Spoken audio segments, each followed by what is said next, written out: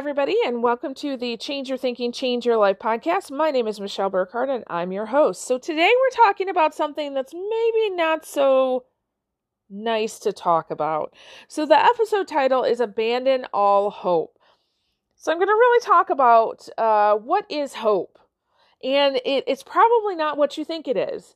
And give you some examples of people who use hope in order to avoid pain and increase pleasure, which seems like it would be a good thing, but we're really going to turn some of these ideas on their head today. So I'll just say that this is a challenging episode.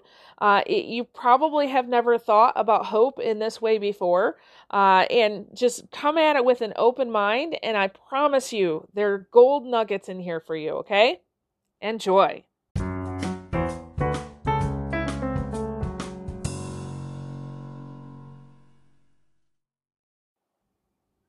Okay, so I want to talk to you a little bit about something today that seems a little weird, but the title of this is Abandon All Hope. So let's talk about what that means. First of all, we as humans, part of our human condition is that we're always seeking stability, safety, security. And out of that search for, this idea of just having it all together, we tend to do things like control. So seeking control in ourselves and others, dominating others, worrying, just having, states of anxiety. And one of the things that a mentor has really been teaching me lately is that hope and fear are two sides of the same coin. So we tend to think that hope is like really good. And I'm not saying, go out there and just be hopeless and despondent and all that. But let's just talk about what that means, because hope means that there's something that you're waiting for, right? There's something in the future that you're hoping will happen. Usually it's tied to some fear that we have. For example, let's say your boss is coming to you and saying, okay, we have a problem here. Now, I cannot tell you how many people in the last year with the pandemic that I have talked to on both sides. So it's a boss who's having like, oh my gosh, my business is crumbling right now in the face of everything that's happening. And also the employees who are my clients who come and say, oh my gosh, things are falling apart and my boss is kind of losing his mind. So sometimes, actually, a lot of the times, what I find is that this boss, in the search for stability, safety, and security, starts to have behaviors like controlling behaviors, criticizing, a lack of compassion. Because in the fear mode, let's take care of this problem, right? When in reality, they don't sit and think about, wait a minute, what is really happening here? Okay, so there's a hope that things will be different. If I just control, criticize, and don't show compassion, people will do their job better, and I'll get the hope of what I'm waiting for. I have a friend who has been struggling with different kinds of addictions for the last 10 years. He has a hope of being better that keeps him not focused on who he is today. So he's always talking about, oh, when this happens, or when I'm able to do this, or soon I can do this. And it keeps him unfocused on who he is right now in this moment. So he's not honoring and valuing who he is right now. He's always hoping to be a better person. And in reality, what happens is that because he's focusing on something that isn't occurring yet, his present fear is increasing. And so when he does this, his addictions increase, and then the blame, shame, and guilt increases. And so he's always hoping for something that's never getting here. Does that make sense? Today, just a shout out to all of you who are out there for Mother's Day. It is Mother's Day here in the United States, so I send a huge happy Mother's Day to you. I will tell you this, though, that I have many people in my life, so friends, family, and clients who this year alone have lost their mom. Many of them have lost their mom to long-term illnesses, or just accidents or different things like that. And I know several people who have actually lost children this year or previously. And so Mother's Day can be very difficult. It can be a day of grief for many, especially for those moms who have living children and maybe their mom is gone, or living children and maybe they've lost children, or both, or vice versa. It's a day of mixed feelings and often grief. And what we try to do is, in that moment of grief, sometimes that's really heavy, we try to tone down our experience of grief. So we try to do that by avoiding or ignoring or preventing pain, right? In hopes that if I avoid it or prevent it, or ignore it, that I'm just going to be better, right? So we have this hope that maybe it's not going to get me this year. Right? My mom has been gone for about 12 years, and every time Mother's Day comes, it's just it is a remembering, right? And some years are better than others as far as the emotions that I might have. But we always have this hope that maybe now I'm okay. Well, listen, you only have one mother in life, and you might not be okay. And it's okay not to be okay. I think back to a friend that I had in college who, she was doing the very best she could, but quite frankly, she was failing all of her classes. And she just decided that, hey, if I'm failing, I'm just going to go out and I'm going to party more, right? So she was really trying to enhance pleasure in order to avoid pain.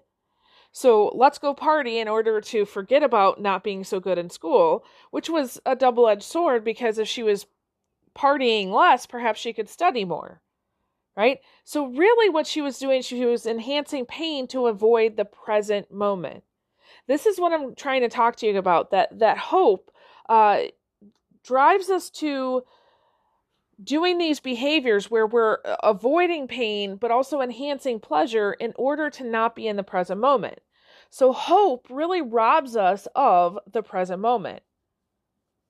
So when we have a problem or an issue or something just isn't quite right, we can hope that things are going to be better, or we can just kind of be with our feelings, right? We can be with those emotions, the chaos and the crazy, the storm, if you will, of what's happening in that moment. So I find myself that I'm really trying to be a little more open, willing, and curious about all of the emotions that I might be having in the moment. So one of my mentors, she talks all the time about the term she uses is babysitters. So the things that we do to avoid pain or increase pleasure, she says those are babysitters. That's somebody or something outside of ourselves that we say, if I plug into this, it's going to help me feel better in the moment and get through whatever this is, right? So anything that helps us ignore, relieve, prevent pain, or enhance pleasure in order to avoid the present moment. So it could be food, it could be drugs, it could be alcohol, it could be partying, it could be, talking to your friends 5 times a day, it could be sleeping. My goodness, insert just about anything in there. Whatever you do to prevent pain and or increase pleasure is considered a babysitter. So for me, one of the questions I've been asking myself lately is, how long can I delay calling a babysitter? Okay. And I just want to preface this with, listen, there are many people out there who are dealing with mental health issues. And so I'm not saying you should be dealing with those issues on your own. I'm merely saying when you are having, thoughts of anger or grief or something like that come up, how long can you avoid calling a babysitter and just sit with those feelings? And listen, it might be, 5 seconds, might be 5 minutes, might be 5 hours. And then you find that you're going to have to call that babysitter for some help. Okay, but if today is, I'm feeling grief, here on this Mother's Day, and you're like, you know what, I'm going to give myself 5 minutes before, just to feel these feelings. I'm just going to give myself those 5 minutes before I ask for help. Awesome.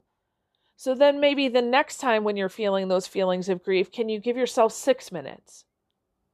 So I'm not saying that you shouldn't use these babysitters, because let's face it, sometimes they really work for us in the moment, right? They are kind of a first aid go-to, get us through the situation.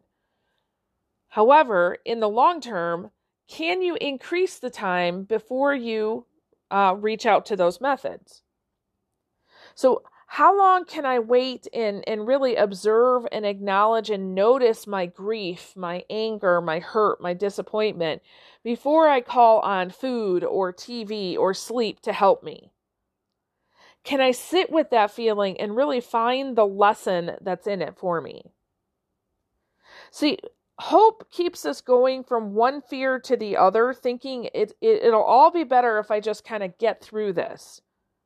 So releasing that idea of hoping and that we're going to get through it allows us to be present right now in all of our realness and our rawness, and really learn about ourselves more. Okay? So, if I were to give you a homework assignment, because you all know I'm a teacher and I love to give you homework, one thing that I would say is notice when you have pain or feelings or problems show up. Okay, we all tend to notice those, and we immediately go into either complaining or worry or even problem solving mode. But what I'm saying is just notice when it's there. Okay, so if you have a feeling of grief, just say, I'm having a feeling of grief. Before you jump into solve it mode, pause and allow yourself to feel. A great way, honestly, the research shows us that emotions, which is energy in motion, usually comes in 90-second waves. Sometimes, especially if you have fresh, raw, new grief, it will come in wave after wave after wave with not a lot of time in between, so it feels like it's much longer. However, if you're in this place where you have a feeling or an issue that you need to solve, you can even set your timer on your watch or your phone for 90 seconds and just allow yourself to pause for 90 seconds. Now, one other thing that you could do, either during that time or probably before you're having an issue or a moment, is make a list of your preferred babysitters. So what are your preferences? I have a friend, her preference is wine. That's like her go-to thing. That's not my thing. I'm not a wine drinker. Okay. So what is your preference? Honestly, Netflix is mine, right? If I can just tune out, that's a good babysitter for me. So what is your preferred list? Okay. So when you're having this moment, notice that you're having the moment. Before you jump into solve it mode, give yourself that 90 seconds to feel it. And then see how long you can sit with that feeling before reaching out to any babysitter on that list. So in reality, we're trying to not escape ourselves. We're really trying to understand more about ourselves. And at some point, you may want to think about, instead of going towards one of your babysitters, maybe there is a person, a friend, a family member, a counselor or therapist that you could reach out to. Okay? I'm a big firm believer in, if I'm going through something and I'm really having a hard time, I'm trying to reach out to people and let them know. And sometimes I can't really do that in the moment. I'm just kind of caught up in what's happening. So I am committed to telling somebody on my friends and inner circle list, at least afterwards, what happened, because that's a commitment to myself and a growth thing for me. So, I'm not saying just go and suffer in silence and don't reach out to anybody, but try to use the pause for your benefit. So really what I'd like you to get out of is this idea of hope. I know it seems weird because here I am telling you, go to this place of hopelessness, but really I'm trying to say, release the hope that it's going to be better, that this thing is going to help me, that if I just get through this, I'm going to be okay. And sit with the chaos and crazy for a few minutes and ask yourself, what is the message that this moment is trying to give to me? Okay? Awesome. Hey, you know what? I'd love to say I hope you enjoyed this, but this has not been a really great and uplifting episode, has it? We've talked about abandoning hope. That's maybe not the most great feeling, right? But I really hope that it's got you thinking. And at the very least, go and make that list of your babysitters and your preferences and become more aware of when you reach out to those, okay? Awesome. So with that, I release you into the wild. Go forth and prosper. Have an amazing day, and we'll catch you next time. All right, bye-bye.